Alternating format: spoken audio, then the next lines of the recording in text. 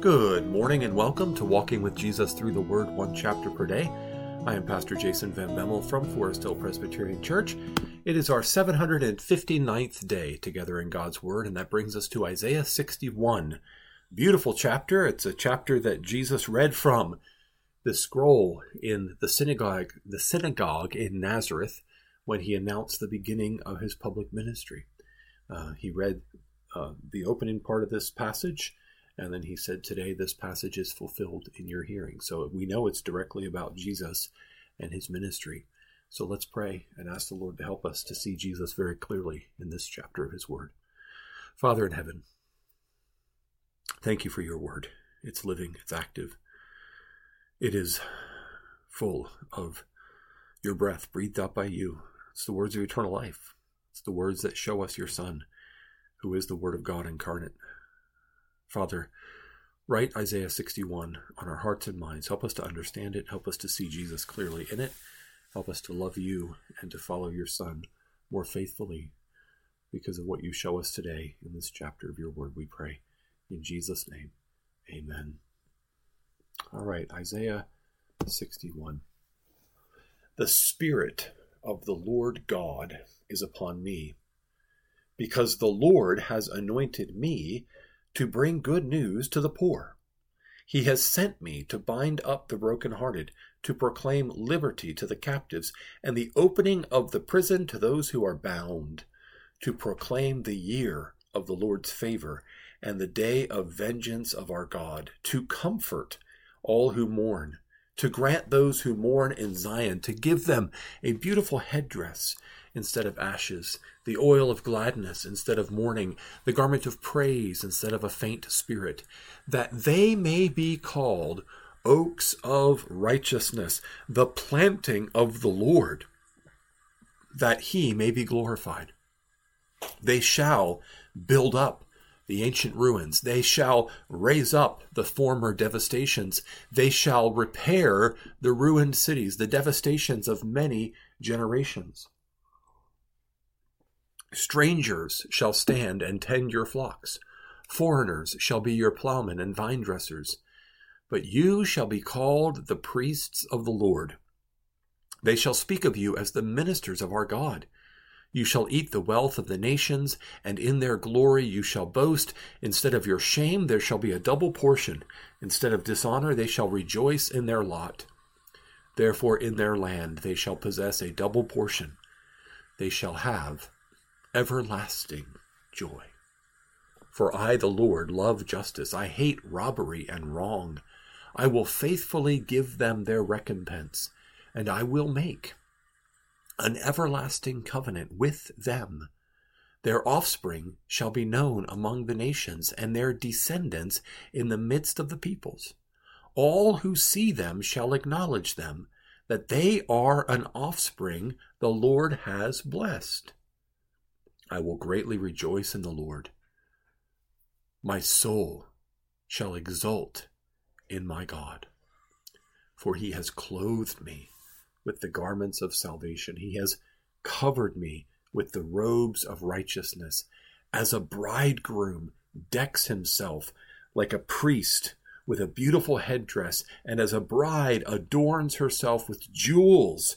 For as the earth brings forth its sprouts, and as a garden causes what is sown in it to spring up, so the Lord God will cause righteousness and praise to sprout up before all the nations.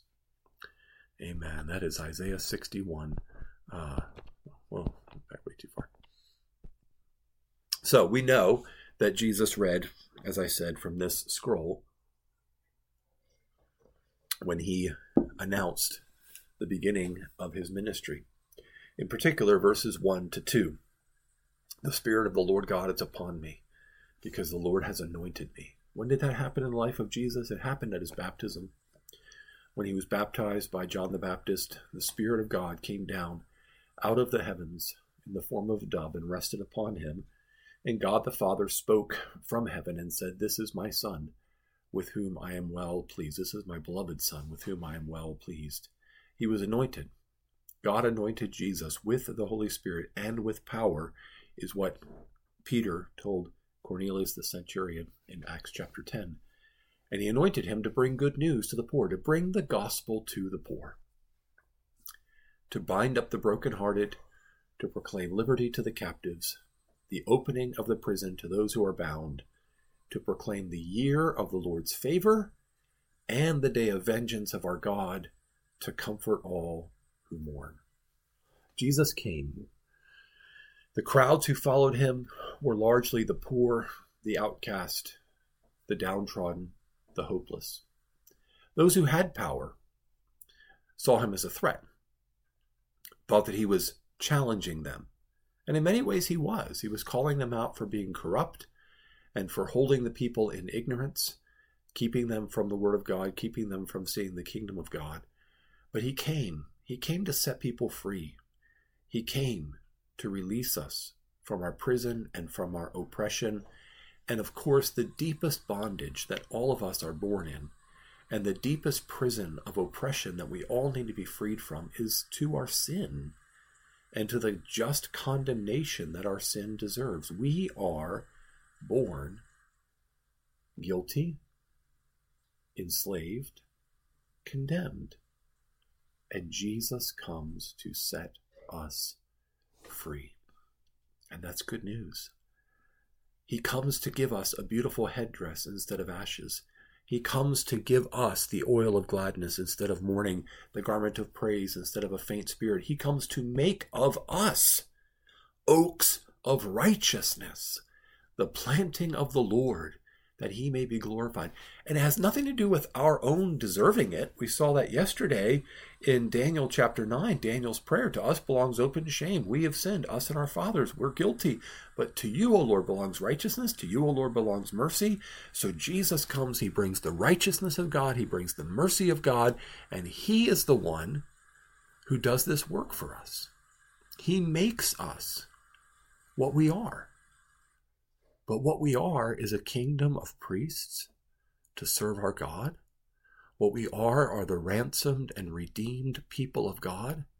What we are those who have gladness and joy and eternal praise, and who have strength from the Holy Spirit, and who have fruitfulness by the Holy Spirit, and who are called to a mission in the world. And so in verse 4, it starts to get to the mission that we're called to as the people of God in this world. Build up the ancient ruins, raise up former devastations, repair the ruined cities, the devastations of many generations. You see, sin has wreaked havoc upon this world. The selfishness, the tribalism, the animosity, and we are to be peacemakers, and we are to be those who proclaim the gospel of reconciliation to God and to one another, and who bring the good news that God has brought salvation, and that people can be reconciled to God, and that people can be made his oaks of righteousness, his planting, his righteous ones. And there's profit in this. There is blessing in this. There is abundance in this. Not necessarily material. This isn't a promise that we're going to be rich and happy and famous and powerful. But it means that we, as the people of God, will be distinct from the world around us.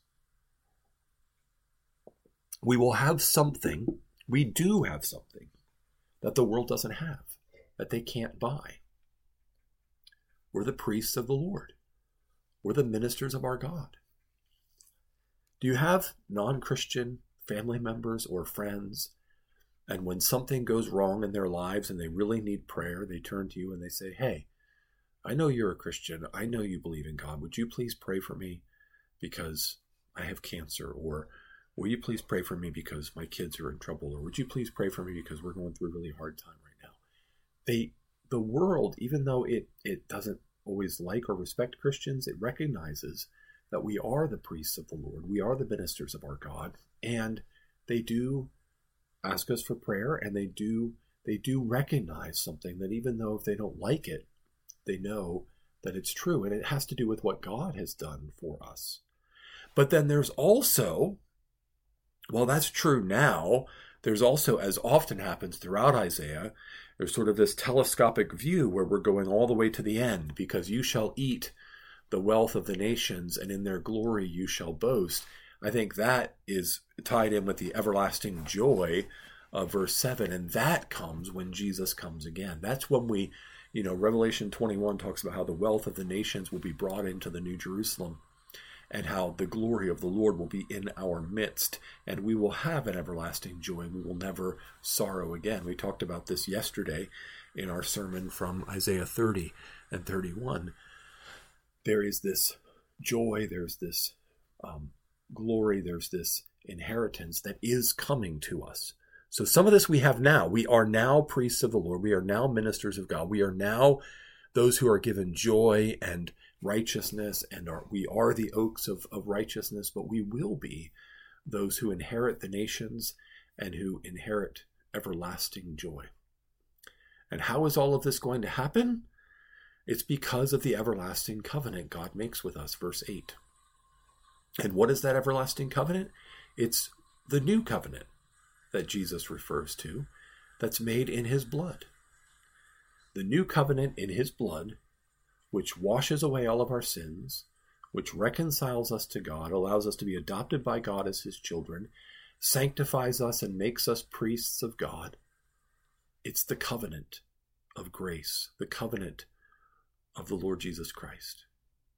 That is what gives us all of these benefits and all of these blessings. In other words, it's the work of Jesus on our behalf and who we are in Christ, not who we are in ourselves.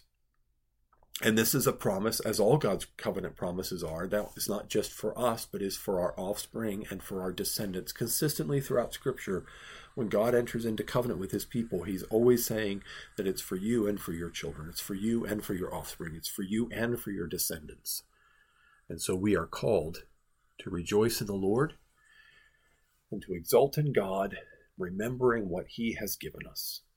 You may feel discouraged for one reason or another. You may have some struggles in your life, some things that are hard, some things that you don't understand. But here is why you can have great joy. And here is why you can exult, because God has, in his Son Jesus Christ, clothed you with garments of salvation. He has covered you with the robe of righteousness, the very righteousness of his Son.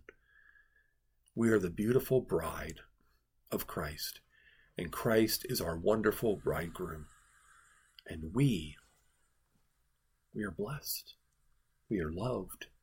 We are cherished. And that is every reason to rejoice, no matter what's going on in our lives. Those are the eternal and unshakable things. Heavenly Father, thank you for the joy of our salvation. Thank you for the glory of our Savior. Thank you for your everlasting love. Thank you for the covenant fulfilled in Christ, which we receive the blessing and benefit of generations after Jesus, and that you're passing on to our children and our children's children, because you are good. We don't deserve it. We don't even fully understand it, and yet we receive it by your grace and for your glory. And we say, hallelujah. Praise the Lord. Thank you.